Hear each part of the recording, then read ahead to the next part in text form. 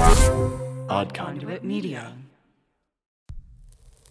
The Sandman Unlocked.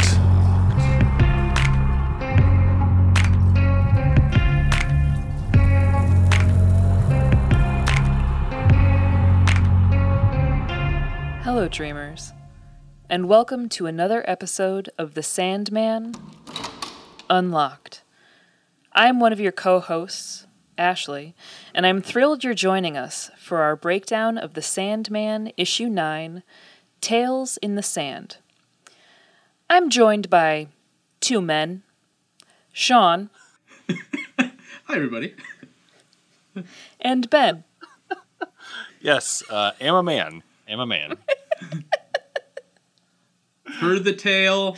I've had all the necessary snippings. I'm good to go. Procedures done. Excellent. On each episode, we'll be deconstructing the issue in 6 separate sections. First will be the rundown, where we'll let you know who created the issue, and then the catch-up, to be sure you know where we are in the story. Next, we'll do the breakdown that gives you a synopsis of that week's issue, and we follow that up with the deep dive when we really get into everything that happened. In our last 2 sections, we'll discuss our favorite panel and our favorite non-Morpheus character. So there you have it, 6 sections to get through. So let's get going. Ben, over to you for the rundown. Thanks, Ashley. This issue, number 9, Tales in the Sand, was released on August 1st, 1989. It was written by Neil Gaiman, penciled by Mike Dringenberg. Cover was by Dave McKean. Inker was Malcolm Jones III. The original colorist was Robbie Bush. Letterer was Todd Klein. And it was edited by Karen Berger. Sean, why don't you catch us up? All right. So, all is right in the world. Morpheus has completed his quest and made peace with himself and is ready to rebuild the dreaming. And what a sweet and moving meeting he had with his lovely sister, Death. Boy, that Dream is one heck of a guy, isn't he? Not really too different from us. Who doesn't like feeding pigeons in the park? Except, remember a few issues ago when Etrigan the demon was leading Dream through hell to meet Lucifer, and they stopped at a prison cell on a mountainside where he met someone he seemed to know. So her name was Nada, and she tearfully begged Dream, is calling him her love, to release her after 10,000 years of imprisonment in hell. Your forgiveness can free me, she tells him. Coldly, Dream tells her that while he still loves her, he has not yet forgiven her, and he walks on without a look back. Not exactly a feeding birds in the park kind of thing to do. But I mean, hey, whatever happened, she must have really done something terrible to deserve being condemned to hell, right? Right? Totally. About Absolutely. that. Yeah. Ashley. Yeah, all right. Well, in this issue, we open with a compelling introduction to the nature of tale-telling, specifically breaking it down on the tales you tell children, the tales that women tell one another, and then the tales that are told to men. We then open up to a frame narrative featuring a newly circumcised man and his grandfather walking through the desert, so something you do every weekend. The grandfather instructs the young man to find an object, with the only detail being, you'll know it when you find it. Such a grandpa thing to do. The young man then returns with a heart-shaped shard of glass. Upon its retrieval, the grandfather begins to share the story of Nada, the queen of the first people. Though she ruled wisely and judiciously, she would take no husband, and this is until she encounters a mysterious man looking up at her in the middle of the night. The reader is told that it is love at first sight, and in her infatuation she seeks the assistance of the king of birds, who warns her the man she seeks is in fact no man nor God. Despite this, a small weaver bird persists in assisting her, fetches her a berry from a tree that grows on the mountains of the sun, where I frequently get my coffee, and consuming this berry, Nada is transported to the dream world. There she encounters Kaikul and recognizes him instantly as one of the Endless. In fear and despair, for no mortal shall love and endless, she coughs up the berry and flees Kaikul despite his protestations. After multiple violent attempts at escape, they consummate their relationship, and the sun, seeing this, naturally shoots a fireball at Nada's city of glass in repulsion. Seeing the consequences of their relationship, Nada, in her grief, throws herself from the mountaintop. She willingly pursues grandmother Death, despite Kyakul's, once again, protestations thrice, and much to his chagrin, the story trails off and the young man is disappointed. They then return to their tribe. The reader is then told there is another version of the tale with a different ending, but that story is never told to men. So we're going to go find some heart-shaped glass and come right back. All right.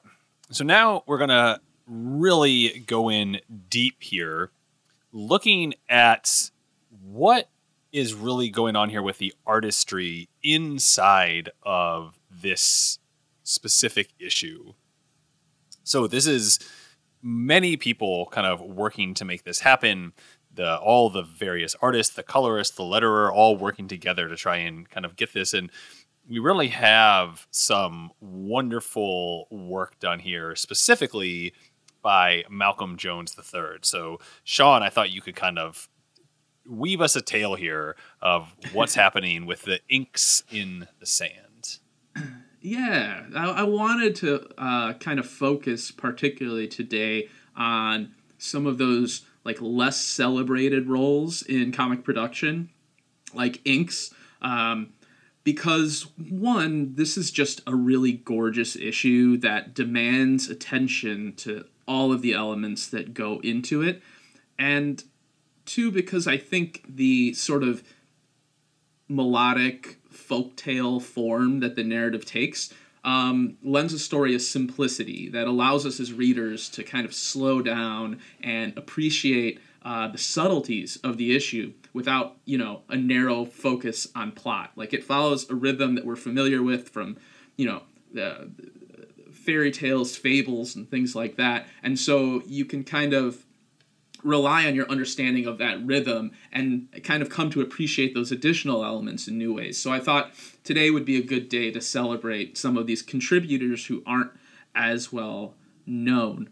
I'll start, like you mentioned, Ben, with Malcolm Jones III.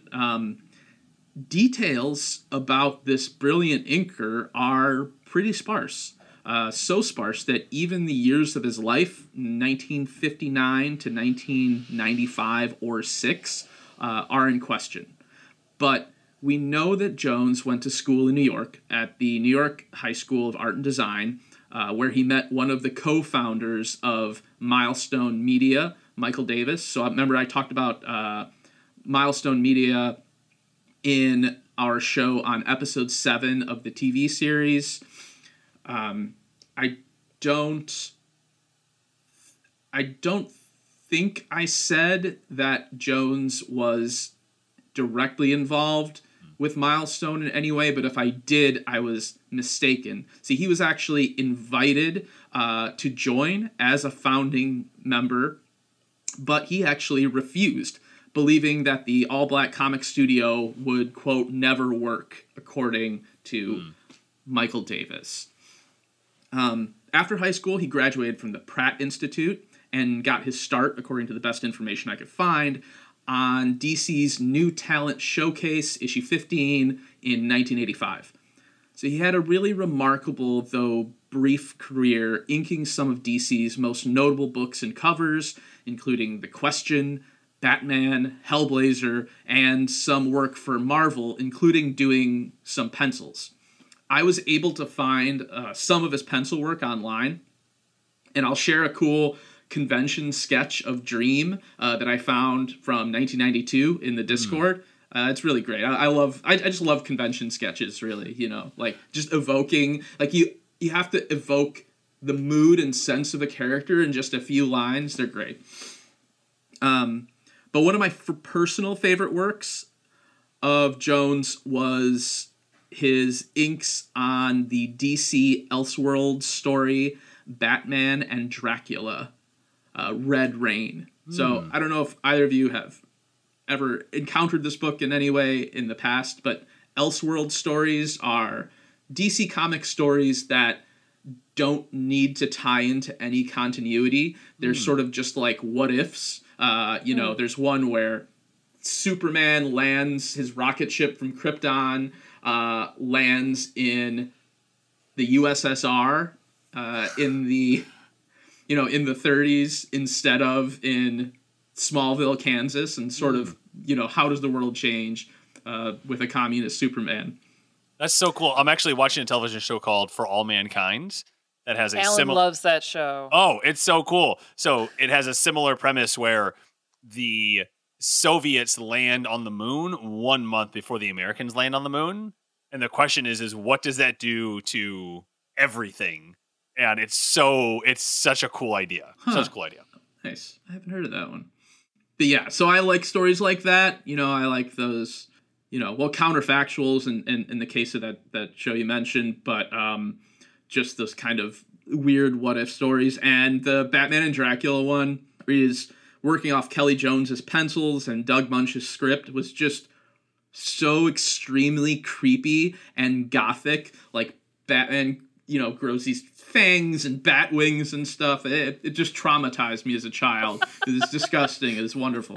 As I did mention in a previous episode, Jones did die by suicide, and it strikes me as really deeply sad that so little is known about his life and experiences in the comics field outside of the work itself. It's still, there's not a lot of, there are a fair amount, but there's still, I would say, Black creators are still underrepresented in the medium, and I would just love to know more about what his experiences were.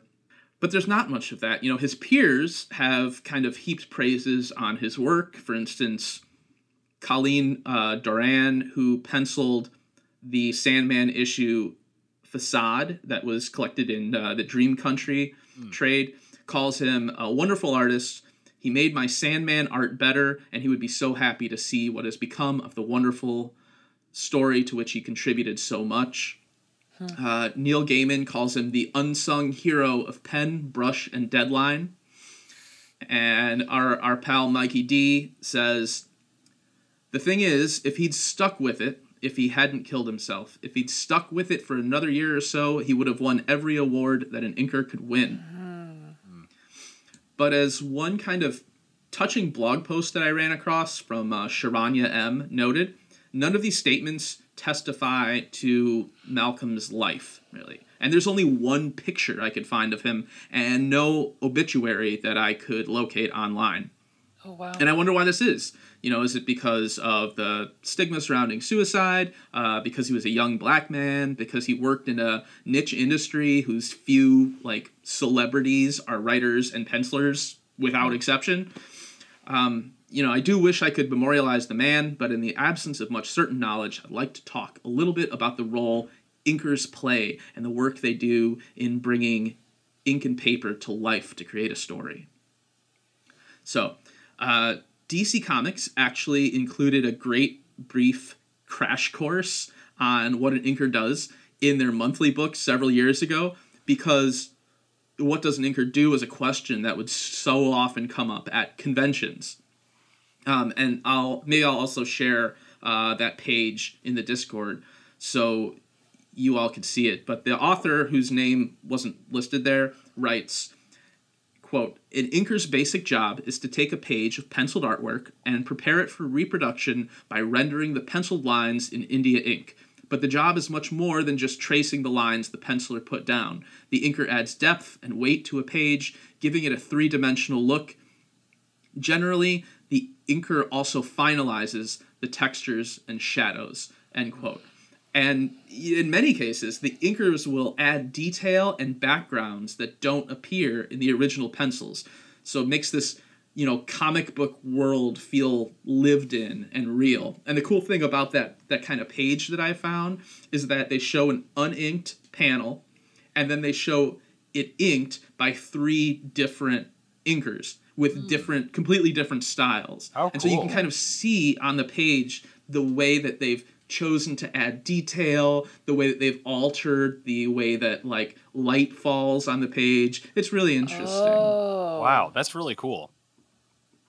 Yeah, so I hope do check the Discord now. I'll make sure you all can see that. But yeah, so the play of light and shadows, the dimensions indicated in a figure or a space, all these elements are crucial to the mood and tone of a story, and thus the meaning we make of it. So look at how important light and darkness are in Tales in the Sand, this issue, right? You've got the harsh desert at sunset, the lush and verdant forest Nada travels through while looking for Dream, the dim twilight of the dreaming, and then the inky blackness surrounding Nada at the edge of Death's realm. You know, if the story is to feel real and the characters are to communicate emotion in their expressions, then, like, we as readers, we have to believe they are people that exist in a world. And if the sun is here, it will cast this shadow. And if a person glares or smiles, the lines on their face will change in this way, you know. There's so many fantastic things that happening. So in a book like Sandman that relies on frequently a sort of realism in the art, those details are very important for making these things come alive. So for some specific examples, we could look at the face of the storyteller early on in the issue. So I'm thinking this would be the third page, I believe. The one in red. Yes, in your version, which we'll get My into version. soon, the one in red. In this one that I'm looking at, it's more of like a sandy brown. But you'll see that the storyteller, the grandfather, his face is shrouded in shadow with this depth that indicates a sort of great age and experience. And more remarkable still, his eyes are like completely blacked out. And it kind of makes him appear both mysterious and distant. He could be blind, Homer or Milton telling a tale of the ancient past, right?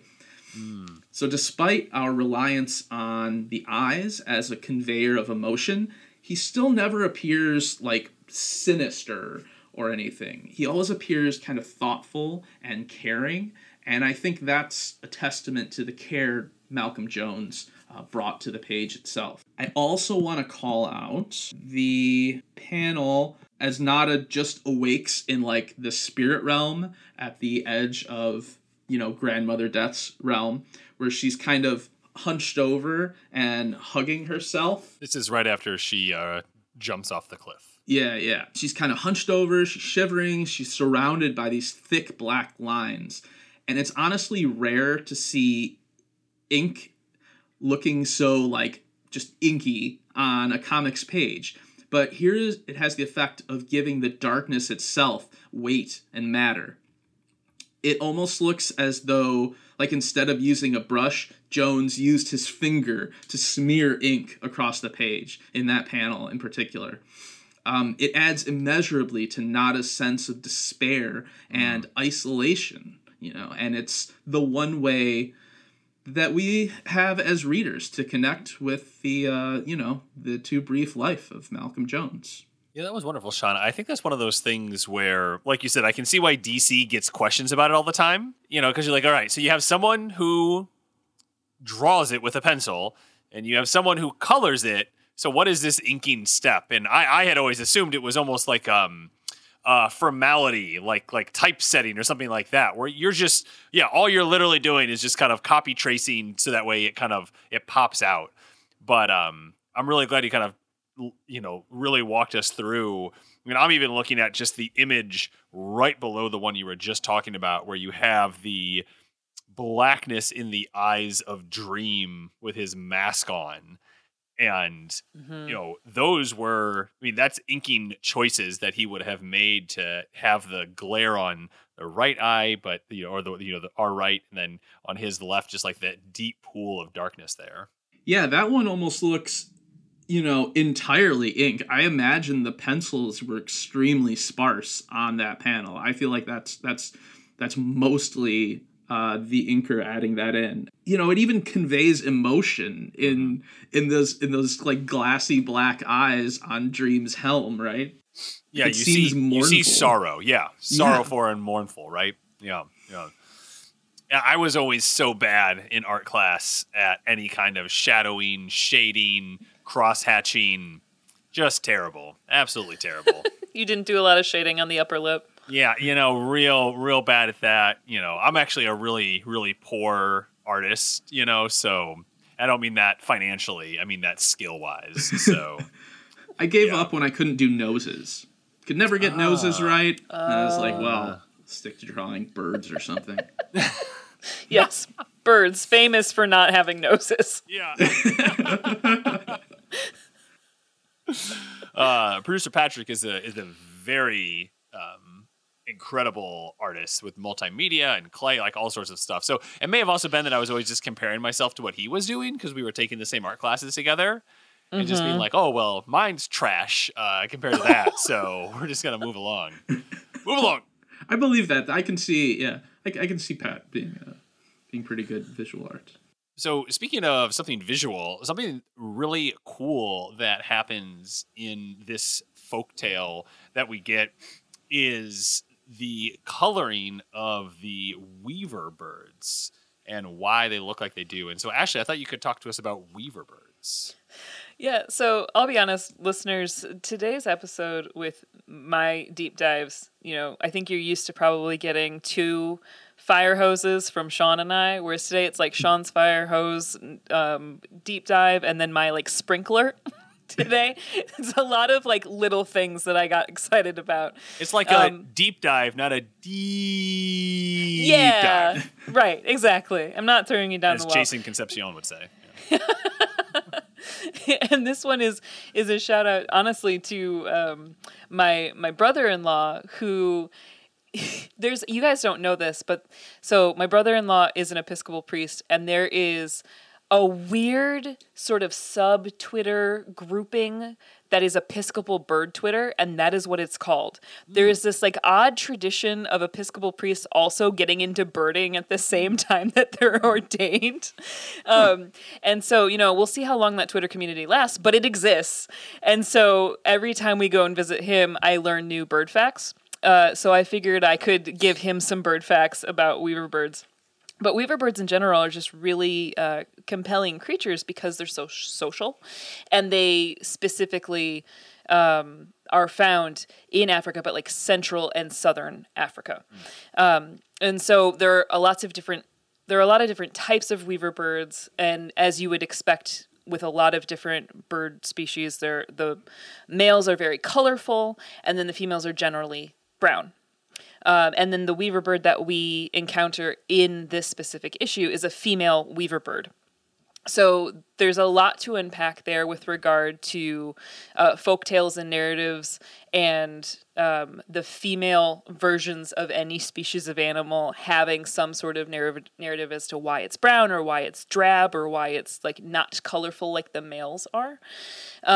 So there's something to unpack with that. But weaver birds in general are just really fascinating birds, and I just thought it would be wrong not to highlight them when they play such a big role in this issue. So like I said, generally found in Central and Southern Africa. They're named, as you can imagine, for their elaborately woven nests. The males typically will weave them to try to attract mates. And then depending on the kind of weaver bird it is, some will craft these woven nests for like their own families or maybe for like a small grouping of weaver birds. But then there are sociable weaver birds which build these elaborate like apartment-like structures of nests that will take up like several tiers of tree branches, and they look huge, like just massive. If you ever just Google an image of a weaver bird nest, it looks like a giant woven apartment building. It's insane. It's impressive that the trees can actually hold all their weight because of just how big they are. And they do this for defense, for protection, and then they also communally raise all of their young. So they have all of this protection amongst one another. And then kind of like the weaver bird we see in the issue, they're very sociable, they're helpful, they're not shy amongst one another. And I would also note that if you have trypophobia, do not look up weaver bird nests because it will trigger that for sure. Wait, what is that? And I'll say, Trypophobia? if you don't know if you have it, looking it up can be dangerous because Yeah. you might throw up. So Yeah, so Sean, trypophobia is the fear of like clusters, like honeycombs or like seed Lotus pods, seeds, yeah. spores, that sort of thing. You know, like really Oh. tiny clusters of like little holes. So even Yeah. my description of it, I'm sorry, listeners, if you have this, you're probably like, "Whoa." But because of these weaver bird dwellings, there are a bunch of like little holes because they have to enter somehow. So that might trigger that. actually, can just on a quick tangent, I learned about that because my wife has it. Oh no. And so then I was at work the next day and I was like, hey, has anybody heard of this thing? They're all like, no. And they're like, what is it? So I pulled up a picture. I was like, it's this. And I got to one of my coworkers and she was just like, ooh, just like involuntarily. Yep. She was like, what did that just do to me? And I was like, oh, you have tryptophobia. She's like, what? And I was like, you have a disgust. It's more like, they call it a phobia, but it's a disgust reaction. It's Yeah. really interesting. Yeah. And it has to deal it's with like like plague and that kind of thing. Yeah. It's odd. It's very odd.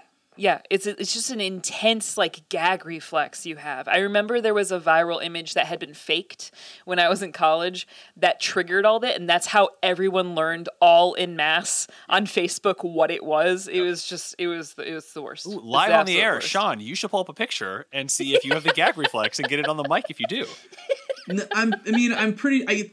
I feel like I would have eaten less like tripe soup in my life if I had that, because like tripe has that sort of like little All right. like sort of honeycomb structure. Well, yeah, maybe we'll do it for the patrons. We'll get a Oh, God. video reaction. You guys Just can have so- fun with that one. That's so interesting, huh? But it's a I pretty high gotta find percentage. It's like 5 or 6% of at least Americans will have tryptophobia. It's pretty high, so it's pretty easy to find somebody. Yeah, it's pretty horrifying. I can't wait to find out, like, after we record, which of our coworkers this is. So, Sean has become very quickly the least popular person in the office. He starts putting it in Slack, like just DMing Right. everybody in Slack. How does this make you feel? How does it make you feel?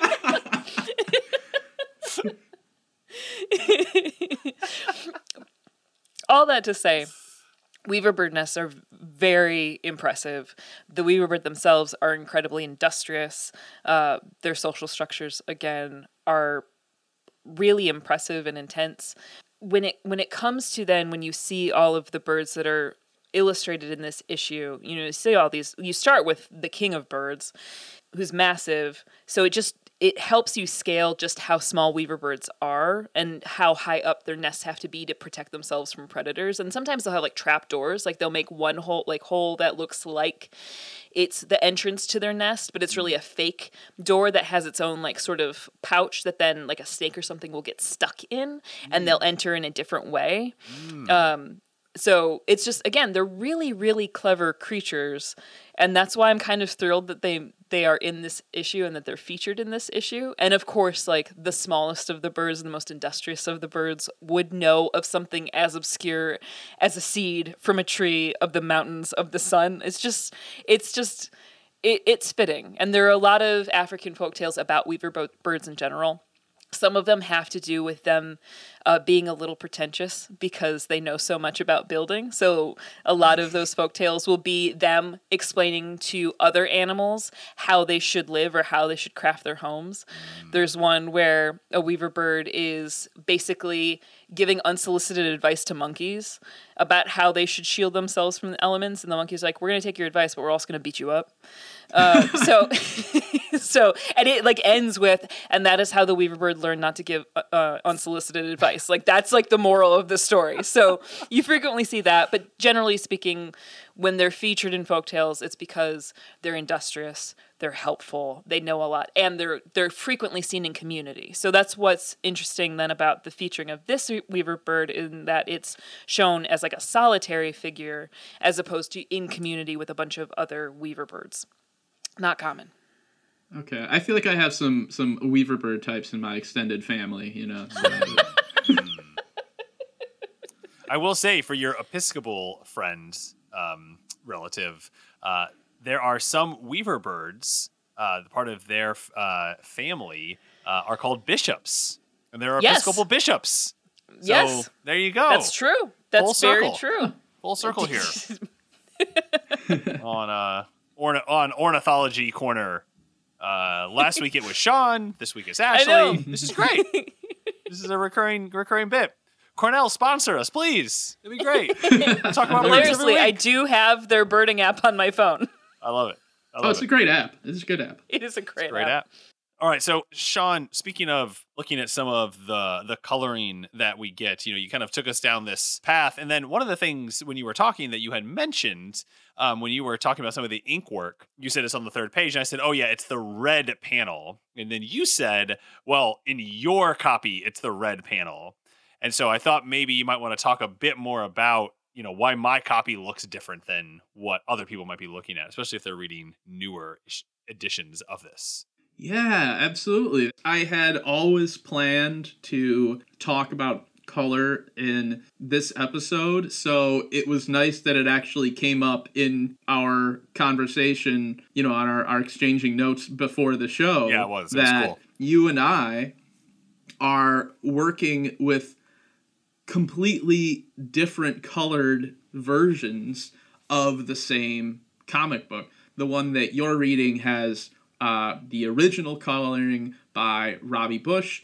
and mine has the redone colors by Xylanol Studios, which is a coloring studio run by colorist Johnson Lee Johnson. Luffridge.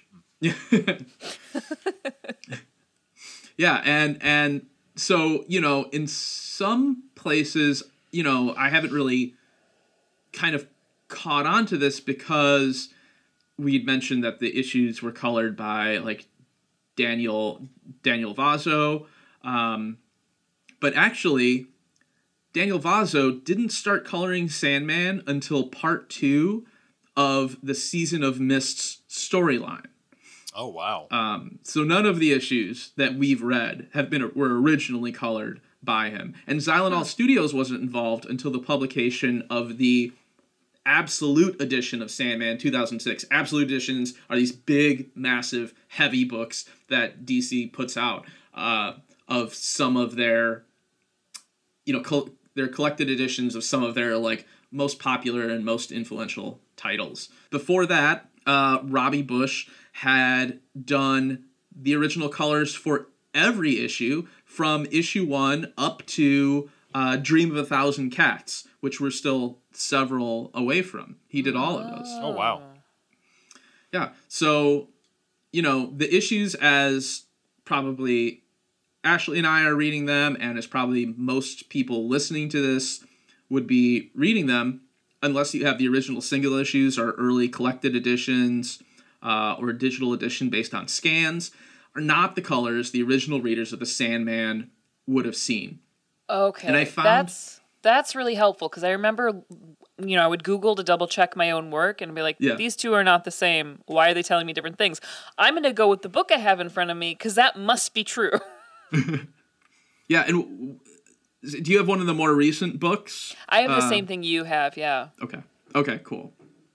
Yeah, so we're getting, all the new stuff, and I found, because once they went through all the work of doing that 2006 complete recoloring, in 2010, they started using it for all the collected editions. So the new colors are all you'll get for any print of Sandman, moving forward.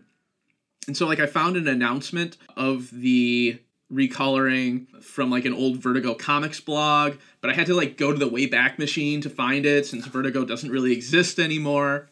And you're clicking like day, month, and you're just like, please be here on this day. Please be here on this day. Please be here on this day. Yeah, that was a hassle because this blog was published in like 2010. And so I can also post some images from this in the Discord, but I was surprised as like when Ben showed me his copy, just like how different it is and how much the palette relied on like greens and oranges. Very, very different. And it's fascinating to me to think of how the experience of reading this issue may have been for its original audience, especially given how important color is in this particular book. You could do this book in black and white, I guess, but boy, would that change the effect. It's a hot, fiery comic, There's desert sun, there's tales told by firelight, there's a burning berry, there's a city smote by the flames of the sun, Color is extremely important. There's lots of browns, oranges, yellows, blues, blacks in my version, and almost no other colors at all. For instance, red, in my version, there's almost no red in the entire book. The only use of red is the red of Nada's dress and the red of Dream's ruby, and then the red of Nada's blood. And that's it. Everything else is orange, but those things are red. Nada's dress is red, so in mine, it's a light blue. Really? What? No! Wow. Yeah, so this decision... This will be a very exciting Discord week with all these different photos, I will tell you. Wow, so this decision had a big... Because, I had taken it as the red being an important color in connecting these different ideas in the issue. And so to see that change now is pretty wild. Yeah, because in Ben's, she almost looks like Cleopatra. Yeah. Her whole getup, as opposed to... Oh, and there's red everywhere. Just not in her dress. Right. Like here, like there's red, in this one, there's red, and then it switches to this blue when she's dead. Yeah. So we're looking at like the fire, we're looking at the flames in Dream's cloak, we're looking at even whole panels colored monochrome with red. It's extremely present in Ben's version of the book in the original colors, and just not there almost at all, used very deliberately and very economically in the newer version. So crazy to think about. Interesting. How cool. The thing is, colorists aren't often credited with the same level of artistry as writers and pencilers, even though it requires like a stunning amount of work and resources, particularly before computer coloring came along in the late 80s. So you think, for instance, how many independent books, including like everything from like Mouse to Teenage Mutant Ninja Turtles, were published in black and white, right? Mm-hmm. And in some cases, I'm sure it's due to like an aesthetic choice, but for many, it's simply that it was very expensive and time-consuming to color a book, and it's a much lower barrier to publication if you just get it out in black and white. But color overall has been around in comics for over 100 years. Originally, comics were colored with like special dyes on photocopies of the original art. All right, check this out. Okay. Special dyes on the photocopies of the original art. And then those colors were indexed with a code representing a color that the printer could use. Because the printers could only use cyan, like blue, magenta, yellow, and black. Every color you see on an old comics page is some combination of those four. That's so that cool. Tracks. Yeah. And they would be mixed at different strengths to match like the intended color. So you might have one that's like 25% yellow or 50% or 100%, depending on what you're going for and what you're combining with. But that's what it was. It's 25, 50, and 100. So a surprisingly limited palette, made even more so by, check this out, restrictions on content. So DC, for example, avoided using the color black almost entirely. especially on interiors. You just like couldn't use black. DC didn't like it. So you have 4 colors to work with, and one of them is forbidden. Oh my gosh. I found this wonderful blog post from Todd Klein, our beloved letterer of the Sandman. Yeah. And where he talks about the amount of work that goes into coloring. And he points out how the limited palette combined with the cheap newsprint paper that comics were printed on made basically any colors other than the primary ones likely to come out looking like mud. Nevertheless, colors would put in a ton of work. So they would like draw up their own color guides by, mixing the 4 colors at different intensities. And then they'd fill up big glass bottles of watercolor dyes from the publisher's office. And they would mix those according to their color guides in smaller bottles to the appropriate ratio. And even then, the colorist's actual paints never made it to the printed page, right? Because instead, color separators would use those guides. They would create like these printable colors using color masks that were typically made of paint on acetate or rubylith film. So like one mask would be created for each value of a single color. So like a single comics page would have 3 blue masks, one at 25%, one at 50%, and one at 100%. And that would create, when they layered those over each other with the right ratio in the appropriate spot on the page, that would give you like the actual, say, like blues that would appear on the page, because they would photograph that onto a piece of film negative.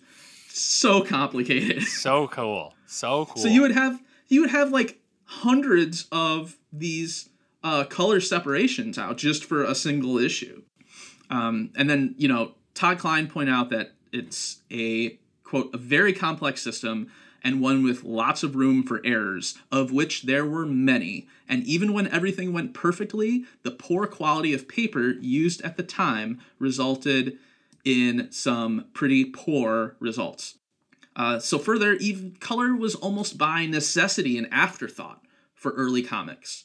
There's one article I saw by Nicole Herveau that points out that colorists are often brought onto a project at the very end of development, sometimes leaving them with little to no say in creative direction. And they're at the end of the production timeline, which burdens them with rigid deadlines, even when writers and fellow artists deliver their parts late. So, you got Mike Dringenberg there, like, taking 3 days to pencil a page and then like burning them if he doesn't like them. And Robbie Bush is just sitting there like, oh man, you son of, because the book's got to go out on time no matter what. Yeah. So overall, this meant that those poor results that Klein mentioned were almost expected, as there was no time in the production schedule for corrections. And as there's a really great video that Comic Tropes put out on colorists, and he points out that this was especially significant for books like The Incredible Hulk, right, who appeared as gray in his earliest appearances, but was later on they turned him green, because they found that they couldn't produce consistent gray coloring without obscuring Jack Kirby's artwork. So he just turns green all of a sudden. That's amazing. Oh. And it wasn't until decades later that they gave like an in-story reason for that change. It was just like kind of swept under the rug for the longest time. I just thought they decided green looked cooler, and I was like, "Yeah, I agree." Because of the limitations of the technology in coloring, for example, or like that changed over time, because by the 80s, readers were willing to pay more for better quality books. They had the direct market where they're selling, instead of going to newsstands, they could like go directly to comic shops, get people who were like really invested. So they would have better paper, more paint options. So they introduced like a 75% strength. Remember I told you it was like 25, 50, or 100. That was it. So then they get a 75 in the 80s. And on newsprint, that difference was like hardly notable. But with improved paper stock, it made the colors kind of much more lush and vibrant. And then in the late 80s, you had digital coloring finally introduced, and that opened up like a whole new world of colors that could keep up with changes in paper and printing technology. And actually, a later colorist of Sandman, Steve Oliff, he was one of the early pioneers of digital coloring. So that's all pretty great, right? Unless you happen to be reprinting an older work. See, because colorists back in the day, they knew that off-white newsprint would dull the vibrancy of their colors. So they tried to accommodate that fact by bumping up the saturation way above what you would expect to see on the page. So on the pages the colorist is working with, the colors would appear garish, but then they would be mellowed out by the final printing. Okay. And this worked really well at the time, but with reprints using improved technology, those original saturated garish colors looked wildly out of place on the page. So if you look at new paintings with old colors, it ends up looking like subtly wrong somehow. Like if you like watch a movie or TV show with that motion smoothing turned on like a newer TV, you know how it just feels weird. Yeah, exactly. Ashley's making a face. And that's kind of how it appears. So these are the types of problems that contributed to Neil and DC eventually deciding to recolor the Sandman for that 2006 Absolute Edition. And he says at the time, Neil Gaiman, the original technology means that with every new printing on cleaner paper with sharper inks, it looks worse. There was never the time or the money to fix anything in the old days, and stuff simply went out as it was, sometimes to the detriment of the story. As things went on, we got to computerize the color, and the technology gradually made things better. Compare Preludes and Nocturnes to the kindly ones, just from a standpoint of color, and you'll see what I mean. So the Sandman is being published during this time where there's this kind of revolution in color technology, and, you know, I think you'll see this, Ben, as you follow along through, especially if you go with that digital edition you have with the original coloring, it'll start to look a lot different as the years go on. So the thorny side of this issue is that comic book colors aren't just a matter of like making changes so that the work fits the technology of the time. You know, it's not just like doing like an HD remaster or something. Colorists are artists making aesthetic decisions to serve the work. As far back as the 50s, artists like Marie Severin, working for EC Comics, studied which colors looked best and sharper against each other. She thought about the impact of colors and the detail that would be revealed by one color over another. So, for example, that panel we were looking at earlier that was like totally red in Ben's copy. She did stuff like that all the time where she'd use monochrome colors, and she found, for instance, that red or yellow worked best for beheadings and dismemberments. You know, so this is the kind of stuff she thought about. And in fact, many early colorists were women. And that tradition is continued in the work of brilliant colorists like, you know, Jordi Belair now is a big name in coloring. And some have pointed out anecdotally, like I don't think there's any, you know, study on this or anything, that the majority of comic book colorists are women. So it's worth considering the extent to which recoloring actually makes things better, especially when the work of an artist is completely erased in subsequent editions. Not to mention, the way color changes may actually affect the story, like we were talking about earlier there. You know, you had the flames in Dream's cloak are red, the fire that they sit here near, all of that. Does it change the significance of the color in the book? Does it ultimately add or detract?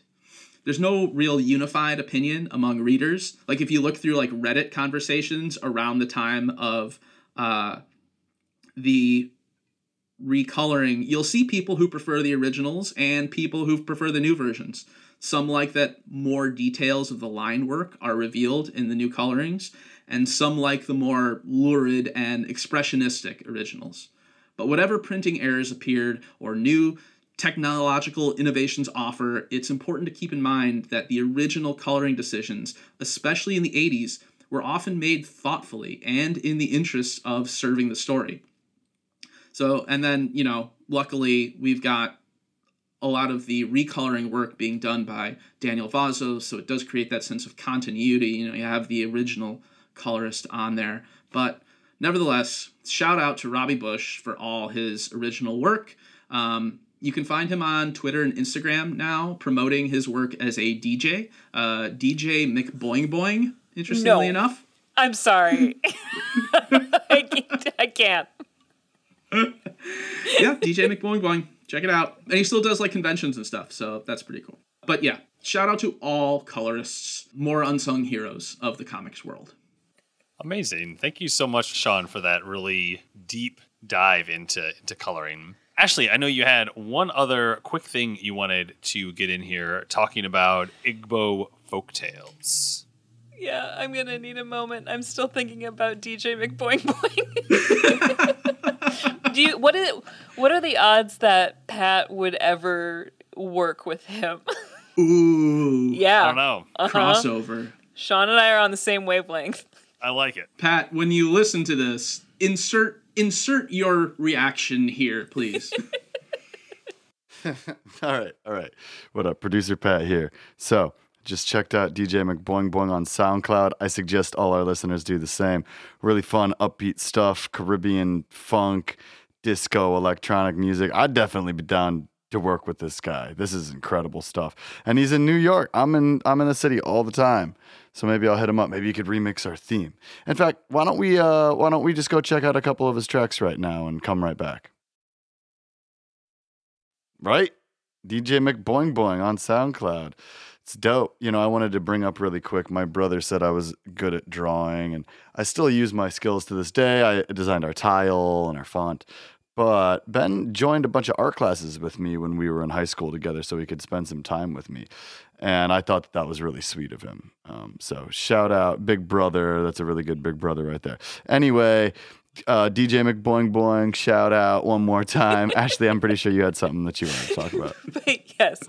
I did want to talk about Igbo folktales because as I was rereading this issue, I was being consistently reminded of folktales that I had heard in the past, and because we know and love our dear author Neil Gaiman and the lore that he pulls from other sources to kind of illustrate or highlight certain themes, I knew he pulled this from somewhere, and I couldn't quite pinpoint the specific or exact folktales that he was referencing, say like with the King of Birds, etc., because there are so many.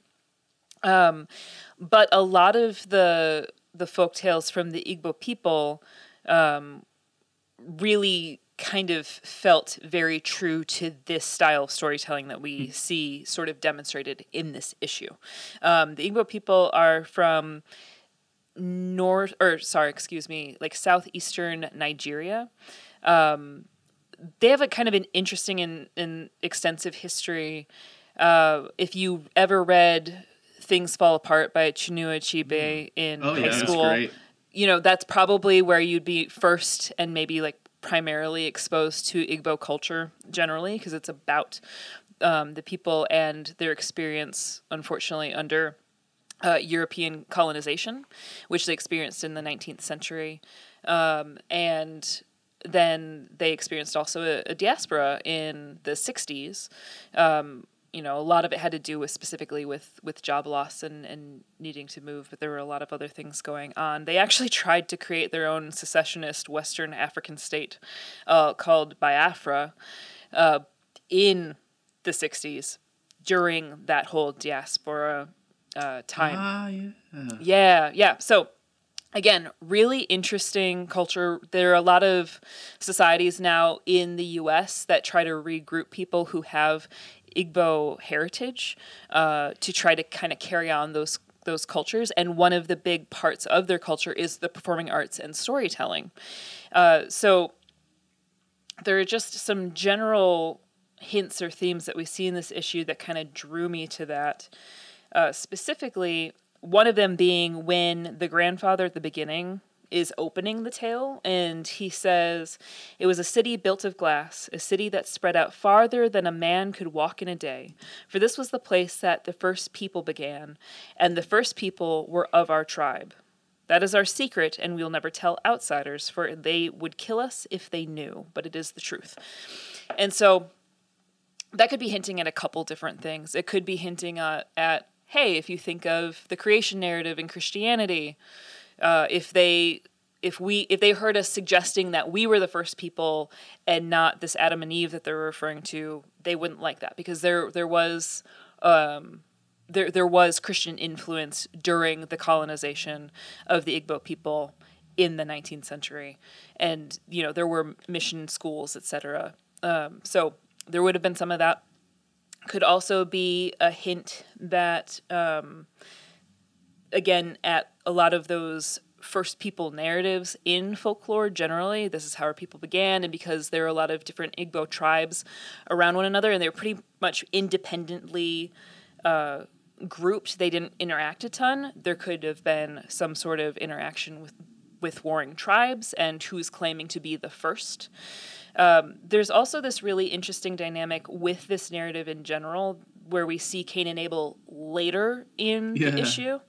And the fact that Nada meets Cain and Abel in the dreaming suggests that their story has been told already in some regard, that they're a known entity in some regard. So even if the City of Glass was the first human dwelling, Nada may have not necessarily been in the first generation of its rulers. So then there, who knows? Maybe the City of Glass is in some scape or scope the Eden, in some other reinterpreted dimension. So out of the different ways that you can sort of interpret that commentary on these being the first people, and the grandfather saying, we don't talk about that. We don't talk about the first people, but you and I know we're the first, wink. So I kind of like that addition because it drums up a lot of interesting fodder for discussion. But the Igbo people in general, they have all these stories about why things are the way they are, a lot of creation narratives about certain animals and their relationships to one another.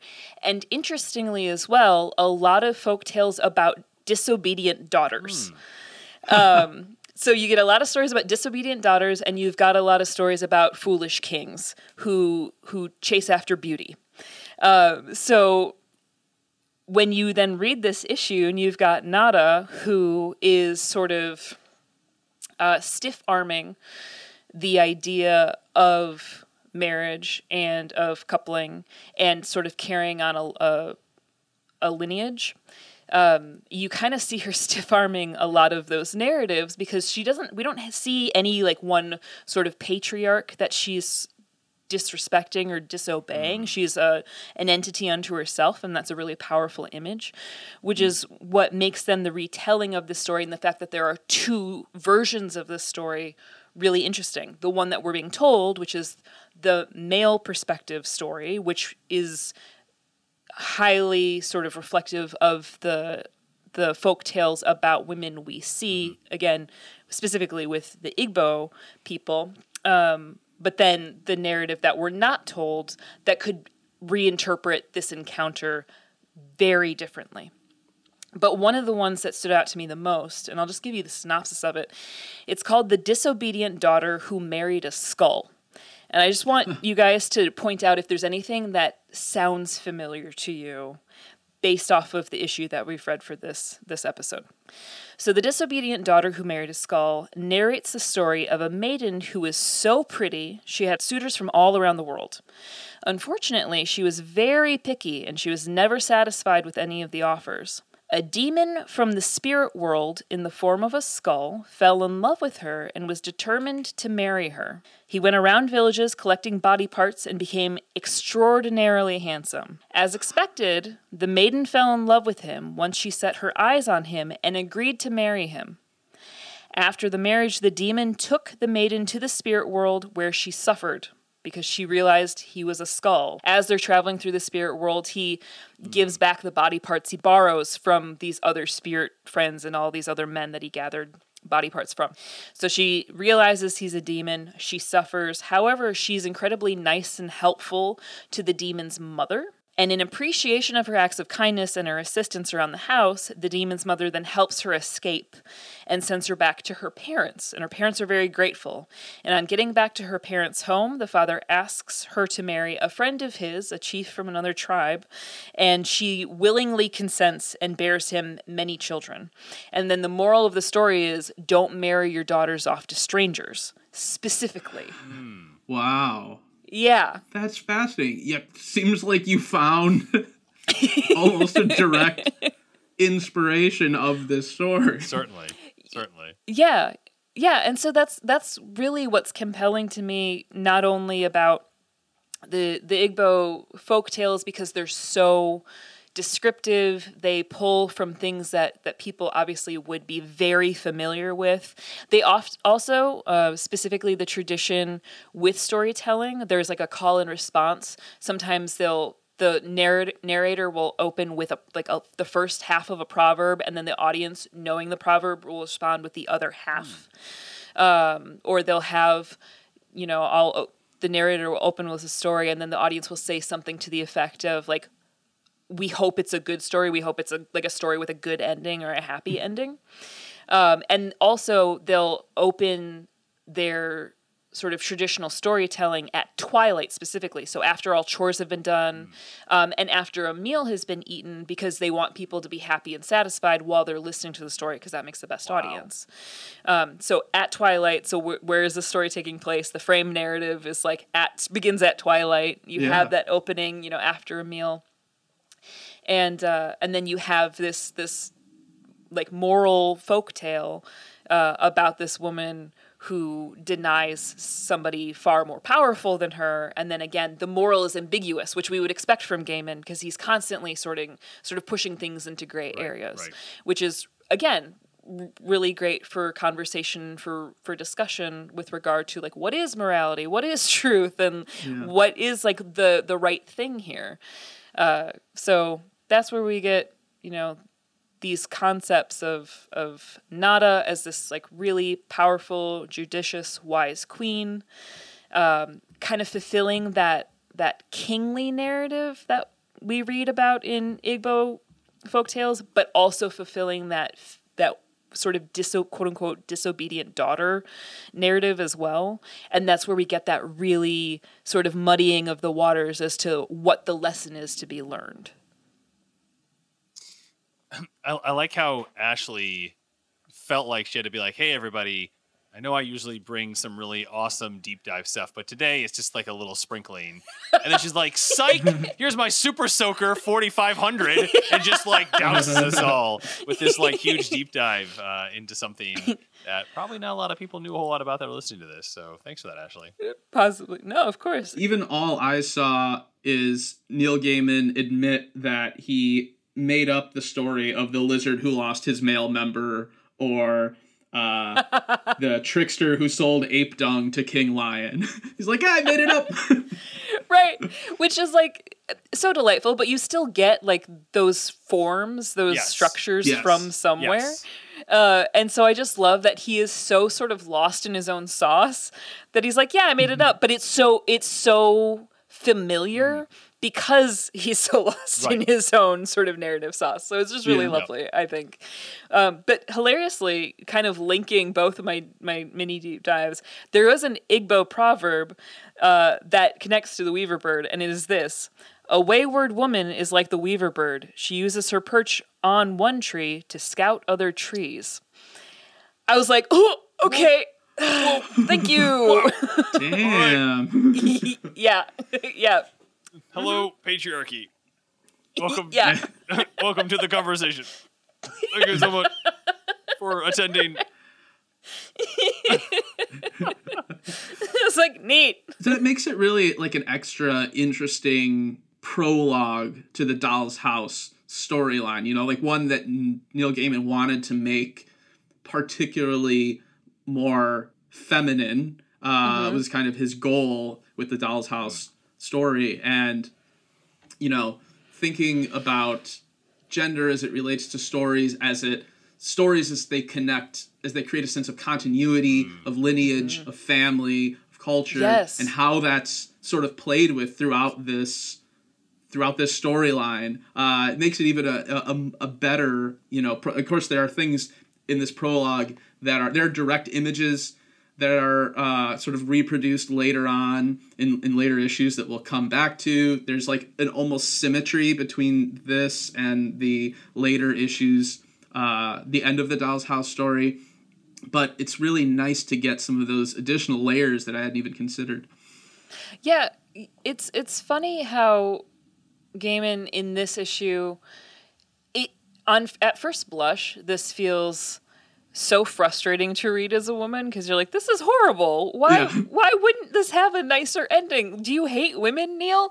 But then you go back and you take your time with it, and the thing that keeps coming up is like, there are children's stories, there are women's stories, there are men's stories. This is the man's story. The women have their own story. Don't think about the women's story. That's not the one we're telling. But because it keeps coming up, that's all you can think about is, this is not the full story. We know as the readers, this is not the full story. Right. Tell us the full story. So that's all you end up thinking about is, there's something off here. Let's get Nada's perspective, as opposed to the story that's being told to you sort of unwillingly. Yep. Yeah, it's great. And what an interesting, like, 1-2 punch of the sound of her wings, and then this. It's like just a complete break from the style of storytelling, the things that we were concerned with, in 24 hours are completely different than the things we're concerned with here. Exactly, especially since death is referenced but never featured. She's talked about, but it's like she will not partake in this event. Amazing. Grandmother death. Well, thank you so much for that, Ashley and Sean, for leading us through 4 really great discussions. We're going to wrap up today, as we always do, talking about our favorite panel. Notice I didn't say page. I didn't say panels. I said panel. The singular panel. So I'm going to go first. Sometimes I do that. My favorite panel is with the King Bird when he is looking shocked and off to the left and says, So, this is no man, no God, but something else. Forget him, Nada. Find a breathing man made of blood and bone and flesh and skin. This other can never be yours. But just his facial expression. And one thing we're going to try and get better at is putting our panels into Discord. I have a beautiful fuchsia pink behind him, and just like his exclamation with his little crown on his head is just marvelous. So that is my pick. Can you hold that up? I want to see what the original coloring looks like. Oh, whoa. Yeah, so wow, see. And again, when you listen to this, you can come into the Discord and we'll have these images in there so you can see them as well. Okay, I want you to see ours, which is like a cotton candy pink almost. It's that's so it has such a different feel to it. Mine's like exclamation, oh my God. Yours is more like, oh, don't do this thing. I'm trying to be your pal. Yeah. Right. All right. Well, Sean, you just showed me yours, so why don't you go ahead and let me know what was your favorite panel? Check out how I'm getting this Sean sneak in. My favorite panel was repeated 3 times. So it's 3 panels, but only 1 image. And I'm giving it to the extreme close-up shot of Nada's face, at the shores of the realm of death, where she's asking, how can I be your queen? Come on! What? Oh, man. No, we picked the same thing! Yeah, no, go. I want to hear what you have to say about it. No, mine is purely because it's just such a beautiful image, and there's so much emotion conveyed in that, in that drawing. It just feels so much like life. This feels like a person I'm looking at, it's just everything from the pencils, the inks, the colors. It's just absolutely perfect. So I don't have any deep reason for it other than that I find it stunningly beautiful, and I find it conveys something so human. But yeah, you should go with the same one, because I want to hear your take. Yeah. So like mine is the one where she looks particularly frustrated and fed up with Morpheus. Yes. Oh, at yeah, this yeah. point, right? And for a similar reason, in that it's so emotive, and I've definitely given that face before. But in previous I feel like I got that panels, face today. Not from you, but I've received that face today. but like in other panels that we see Nada, she keeps being highlighted for her wisdom and her beauty, so she's constantly shown as being very regal, and it's sort of like a distant take where it's like, yes, this is a gorgeous woman who has a lot of power, so you see her from a distance generally, until then things get more and more dramatic and she's thrown into the dreaming, and then she's trying to run from Kaikul. But in this panel we have that close, like you said, that close up of her face and just how expressive she's being. She doesn't have that same amount of power she has anymore. She doesn't have all of her refinement. She's entirely naked, and then you've got that sort of like light painting over her face and the rest of her body to like sort of showcase the bones and the death of her. I just think is just really, it's powerful. Like it's almost like she's more alive in death than she was when she was alive. All right, Ashley, Snake Style, what you got for your favorite non-Morpheus character? Gosh, this was hard because I didn't want to pick the obvious, but I think I have to go with Nada. Like, she's just an incredible character. Knowing what we know about her, but then just the way that this tale is showcased, as much as it sort of has a limiting factor on her perspective, it still enhances that there's something more to this and there's more story to be told. So the fact that she can't be contained in a short verbal narrative, I think is really compelling. Thanks, Ashley. Sean? Bird King, baby. Oh, that Bird was King all the way. I mean, look, lots of Sandman minor characters have gotten their own spin-offs. Death, of course. Thessaly, the Corinthian, the Dead Boy Detectives, Lucifer, all spinning off from Sandman, yet we've never gotten a Bird King ongoing series. Where'd that crown come from? How does he take it off and put it back on? There's lots of unanswered questions here and lots of places to go in the extended Sandman universe. All right, so thank you, Sean. My backup was going to be the grandfather, primarily because of the one line that I think, Sean, you mentioned earlier when he said, "You will know it when you find it." And that is just such a grandfather thing to say. It's just a perfect grandfather moment. Yeah, that's solid grandpa energy there. It really is. All right, so this week we took a look first specifically at Malcolm Jones III and really took the time to think about who he was, his importance in his job as an inker, and his unfortunate, sad early passing in life. Sean then used that as a springboard to really dive into what an inker does. And again, you can pop over into our Discord if you kind of want to see more. Sean's going to link out to that DC work that they put together to kind of show what an inker does and the different variations that different inkers will have over a penciler's lines. We then talked about the importance of weaver birds and how they are seen in many different cultures and are used in multiple different ways, but a lot of times to kind of show some pretentiousness potentially, although that's not really what we get in this version of the weaver birds.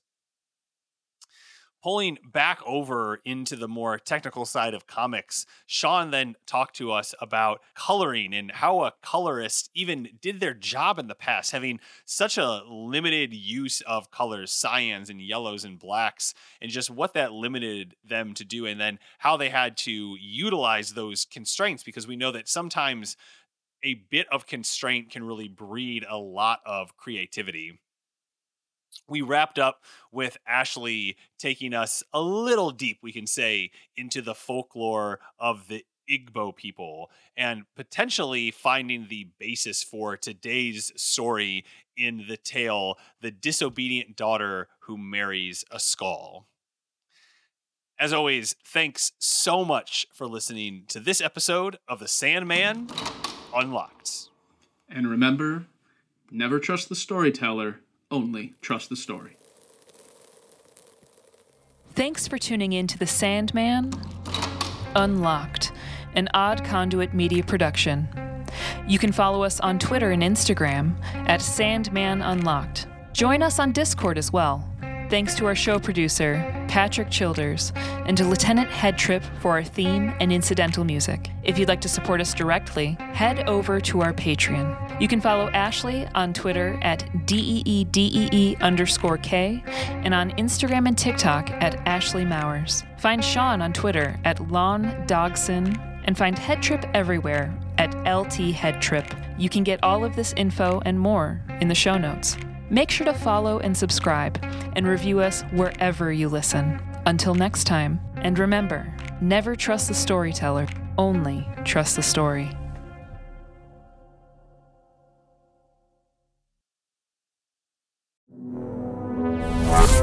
Odd Conduit Media.